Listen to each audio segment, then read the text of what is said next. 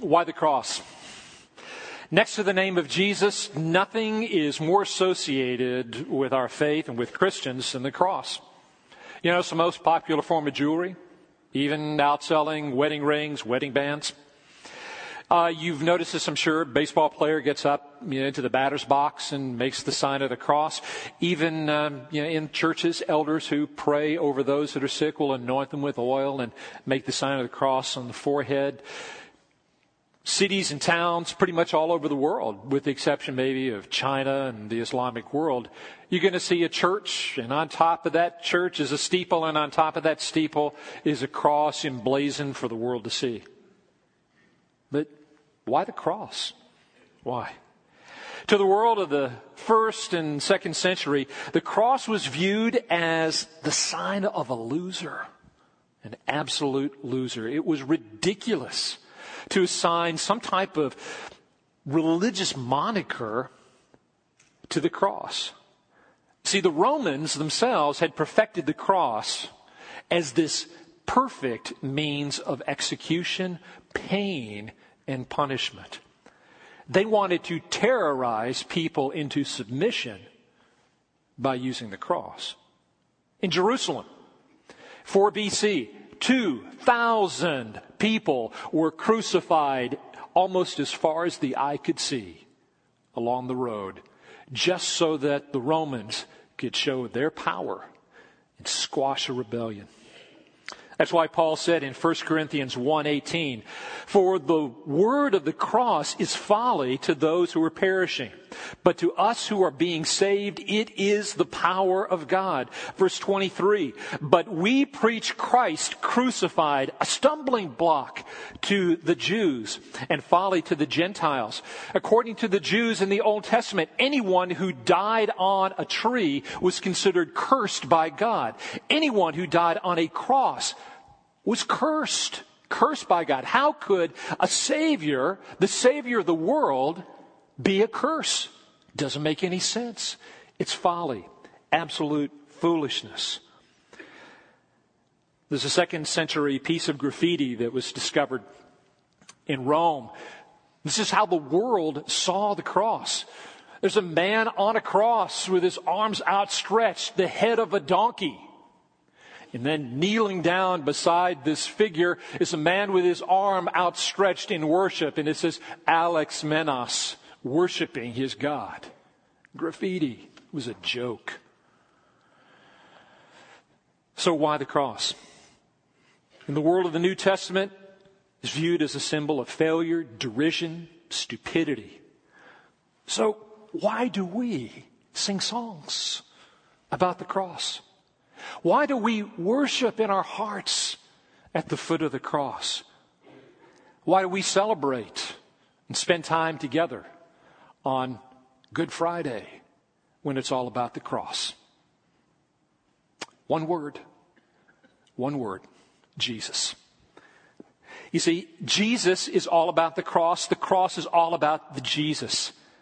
The manger is wonderful, but it's not the cross. The miracles are great, but they're not the cross. For Jesus, his whole life on planet Earth was about the cross. In Mark chapter 8, verse 31, he began to teach them that the Son of Man must suffer many things and be rejected by the elders, chief priests, scribes, be killed, 3 days later, rise again. The amazing thing is that he began to teach this. This was all his ministry. This is what he wanted his disciples to see. This must happen. Jesus wasn't walking around with some kind of martyr's complex and said, guys, you know what? If things don't get any better, I think they're going to kill me. That's not what he said. He taught. The Gospels are just rife with teaching after teaching after teaching where Jesus focused on his death, saying this must happen. Even in the garden, on the night that he was betrayed, he told Peter and the rest, put your swords away. He said, don't you think that I could just have the Father call down 12 legions of angels who could rescue me like that? You got to stop, because this must happen so that the scriptures would be fulfilled. So why the cross? Why did Jesus say that the cross must happen? Why did he say that the scriptures must be fulfilled? Why was it the only plan of God? Isaiah 53. But he was wounded for our transgressions, crushed for our iniquities. Upon him was the chastisement that brought us peace. By his stripes we're healed. All we like sheep have gone astray. We've turned every one to his own way. And the Lord has laid on him the iniquity of us all. He was oppressed and he was afflicted. Yet he opened not his mouth. Like a lamb led to the slaughter, like a sheep before its shearers, silent. And he didn't open his mouth. So why the cross? Why was the cross God's plan? What happened at the cross? Well, I'll tell you what happened. Things we could never do for ourselves. Wonders that all of the blood sacrifices in the temple, all added together, still couldn't accomplish. The wrath of God, what the Bible calls propitiation, was satisfied. See, God is just. And as a just God, he's got to deal with sin. No sin can ever enter into his presence. It cannot be there. It has to be rooted out. It can't be part of who he is, anywhere near him. And as Pastor Steve shared, we got a problem. You see, sin is resident within us. It is part of us by our very nature. It's in our bones. It's in our DNA. We're hopelessly incapable of doing anything about it. At best, the Old Testament sacrifices simply covered it, but couldn't erase it. Wrath and judgment are real, and it is coming against sin. And we are more than just in the way. Our very essence as human beings is unholy and offensive to God. Even the best of the best of the best that we could ever do is viewed by God as, Pastor Steve shared from the scriptures, polluted rags. But you see, at the cross, God showed this marvelous, wonderful love. He was wounded for our transgressions, Isaiah said. He was crushed for our iniquities. Upon him, the chastisement that brought us peace came to us. God said, I will satisfy my wrath. I will deal with the sin myself. You can't, you never could, and you never will. I will make the sacrifice on the cross of my Son. It's the only way to erase this wrath. I will show you that I am just. I will deal with sin. But I'm also going to show you my love, because I'm going to pour out my wrath on my Son on the cross. Romans 5:8. But God shows us his love for us in that while we were yet sinners, Christ died for us. Why the cross? We needed to be redeemed. We had to be ransomed. You see, our sorry state of sin also required a rescue operation. That's why the cross. Our sin also carries a document of ownership, as it were. Satan, the prince of darkness, had his right of ownership stamped on us, forcing us to live as slaves to sin. We're kidnapped, as it were, and we couldn't be set free without a ransom that had to be paid. That ransom was paid at the cross. Colossians 1:13 through 14. Has delivered us from the domain of darkness, transferred us to the kingdom of his beloved Son, in whom we have redemption, the forgiveness of sin. The cross justified us, declared us guiltless, free, forever and ever. No guilt, no shame, no fear, only forgiveness by God's gift of grace.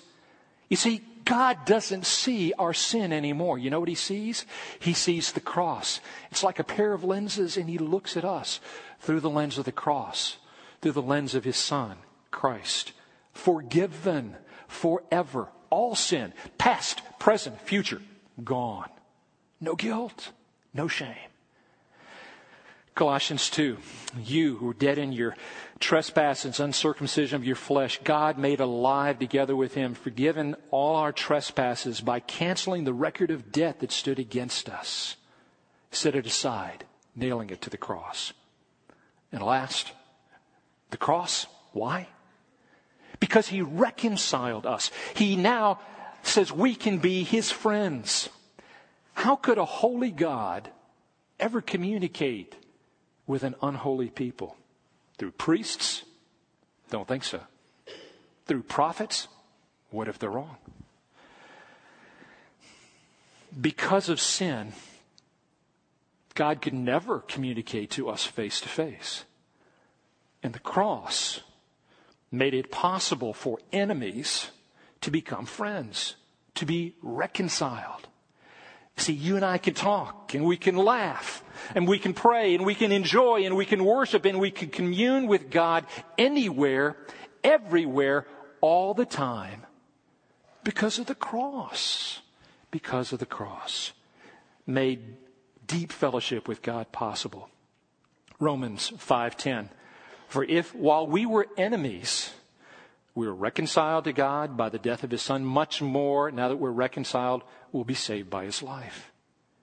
Could you imagine standing before a holy God who sees deep into your soul, and because of the sin that is ingrained in your very being, has no alternative but to cast you out of his holy presence into an eternal hell? Can you imagine being forever unable to change, unable to love, unable to even think something good and something pure in your mind? Doomed to repeat sin again and again with no hope of escape? Can you imagine living forever in fear, wondering if God was finally going to catch up with you and pay you back for all that you've done against him?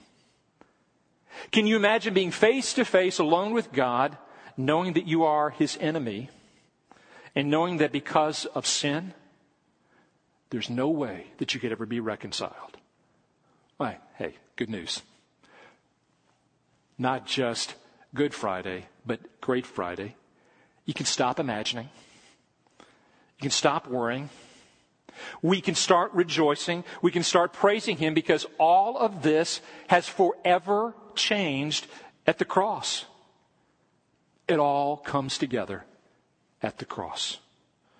Perfect justice for sin. Perfect love for us. Perfect grace to live a free life. Perfect fellowship now and forever with God himself. The cross. The cross. The cross.